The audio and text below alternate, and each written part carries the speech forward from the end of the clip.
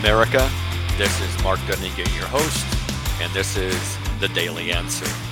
As my wife and I have been traveling, we have spent a couple of winters in Florida, and walking around in some wooded and swampy areas, I have kept my eye peeled for snakes and gators. I remember that we were outside of Kings Canyon National Park at the visitor center, and I was backing into a spot, and so I went back there to pull a picnic table back a little farther so I could get in the spot deeper. And lo and behold, as I pulled back that picnic table, I did not look underneath it, and a big snake come rushing out. Ended up being like a gopher snake, but the markings on its back also looked like a rattlesnake to me. And he went one way, and I went the other way. I am not a fan. I'm not a fan of snakes. Well, last year back in June, when we came back to Oregon for the first time, we came through Eastern Oregon, and I was able to visit my cousin outside of Baker City.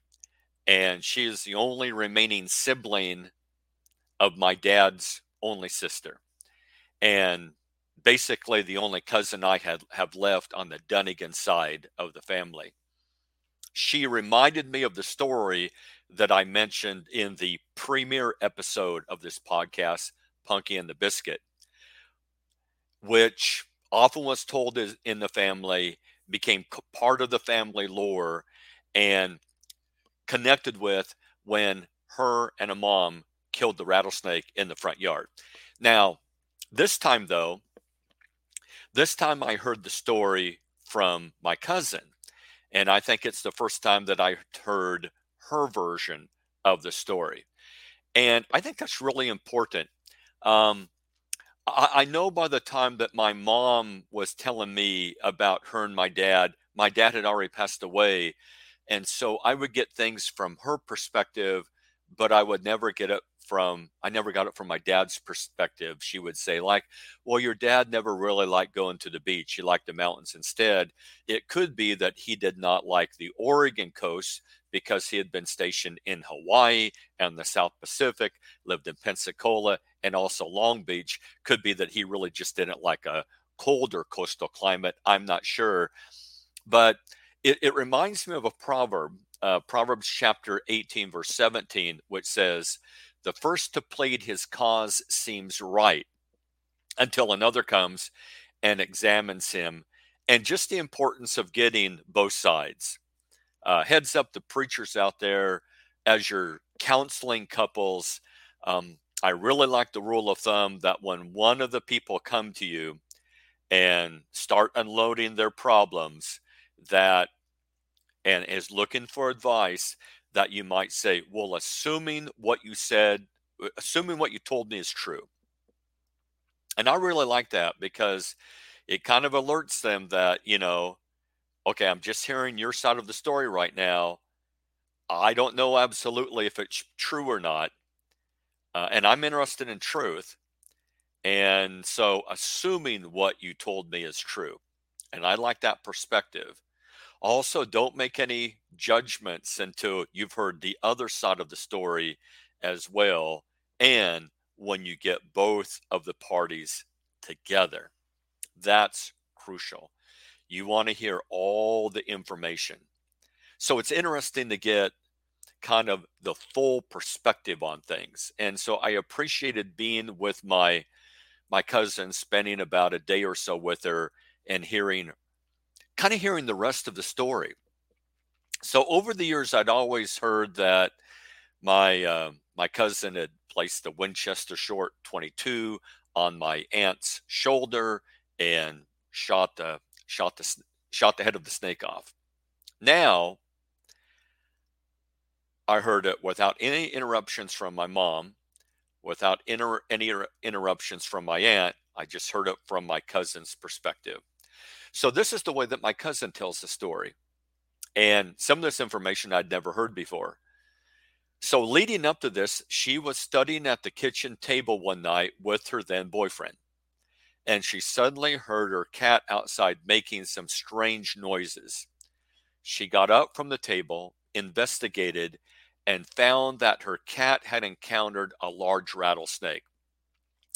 The cat had been bitten and the cat was there dying. Okay, and that's when she proceeded to grab the rifle that was always above the door going out to the carport and to go out and take care of the snake. Now, her mom went out with her and it was dark and the snake is coiled up and angry in the yard. But my cousin's angry as well because the snake has just killed her cat. The cat maybe might be dead yet, but is dying. And for all practical purposes, um, that snake has killed something that she's loved. And her mom knelt down, and my cousin used her shoulder as a gun rest. Now, my cousin then added that her mom was holding the flashlight, but her mom was so nervous that the beam from the flashlight was moving around too much. And so my cousin, with one hand, grabbed her mom's hand, which the flashlight rested, and steadied it and brought it over to the snake. And with the other hand, held the gun, drew a bead, and just blew off the head of the snake. Lesson learned. Don't mess with cats who belong to women who love their cats and can shoot. You want to you want a woman that loves you and cooks for you and takes care of you. You want a woman who's going to, handle your money wisely and appreciate your hard work. You're going to have you want a woman who also wants to be able to be a great example to your children and to help you bring them up in the nurture and admonition of the Lord. You want a woman like that. But you also want a woman who can drive a tent peg through the skull of the enemy if she needs to. You also want a woman in life that can help you deal with the snakes and primarily with the ultimate serpent out there that you're up against. Now, my cousin comes back inside after all of that. The cat has made this horrible noise. She gets it from the table. Her mom goes out with her. There's been a gunshot outside. Hello, hello. And the boyfriend, during this entire episode, is at the kitchen table. You've heard a gunshot. She's left. She's grabbed a rifle. She's gone outside, etc. And he looks up from the table and says, "So, what was that all about?" Now, I'm not sure what Linda said to him, if she said anything, but she told me what she was thinking at the moment. She looks at him and in her mind says, "Time to get a new boyfriend." It's sad to lose your cat, and it's unnerving to run into a rattlesnake.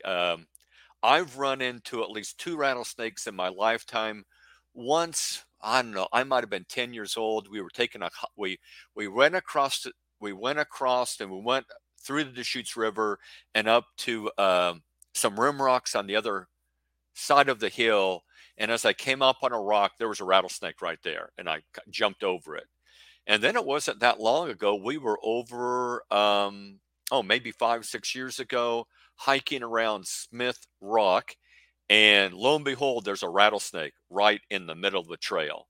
So I ran into at least 2 rattlesnakes during my lifetime, and that's unnerving, particularly when you have this elastic thing that can reach out and like spring feed at you and has fangs and has poison in it and can strike you. And I don't know, snakes just I think it's in the eyes. I think it's in the eyes. Snakes have an inherent sinister look to me. They're like sharks. It's like the difference between sharks and dolphins. Sharks always have this look of, "I hate you and I want to destroy you." And dolphins always have this look of, "Hey, let's have fun." Dolphins have a perpetual smile on their face, and snakes have a perpetual frown on their face. Or sharks have a professional frown on their face as well as do snakes. I don't know, sharks and snakes, to me, they're just in the same basic category. So it is sad to lose your cat. It's unnerving to run into the rattlesnake. But if in the process of all that, you learn that your boyfriend is basically worthless, then it's been worth it. Valuable lesson learned. The good news about the rattlesnakes and other troubles in life is they clearly reveal the usefulness or character of the people with which you've surrounded yourself at that moment. Can you depend upon them? Um, is that a wise network that you've built? Or 1 Corinthians 15:33, the warning is evil companionships corrupt good morals. And you might say lazy companionships or people that are just going to be like not there in a fight. That's not good as well. My cousin needed a real man, for there would be bigger snakes to deal with in life, and she needed someone she could count upon in a fight. Marriage, my friend, is about picking someone who will have your back in a knockdown, drag out brawl, a wrestling match. And I'm just impressed there in Ephesians chapter 6, where it talks about we don't wrestle against flesh and blood, that that's not a battle there where you have like artillery and it's the enemy is miles away and you don't see them and you're just kind of lobbing things. No, the imagery there of Ephesians chapter 6 and the armor given you of Ephesians chapter 6 is like very close hand-to-hand combat. It's a wrestling match. It's where you can feel and hear the opponent breathing and smell them and etc. That's how close you are to them. For the devil's going to throw or attempt to throw the kitchen sink at you. Always good to learn what relationships, friendships are valuable. And what relationships can take a drain on you. And you don't want relationships that can take a drain on you. So, decades later, boyfriend who was at the table. Well, what was that all about? Well, that was all about discovering that you are pretty useless when it comes to killing the snakes of life. That's what that was all about. See you later. Yes, marry someone smart, cute, good smelling, pleasant, and so on. But also pick that person who can help you kill the snakes. When you're up against the snakes, you want the person that you can depend upon. I will be there. I will give you my shoulder. I will hold the flashlight, but we're taking down this snake together. Marry that person.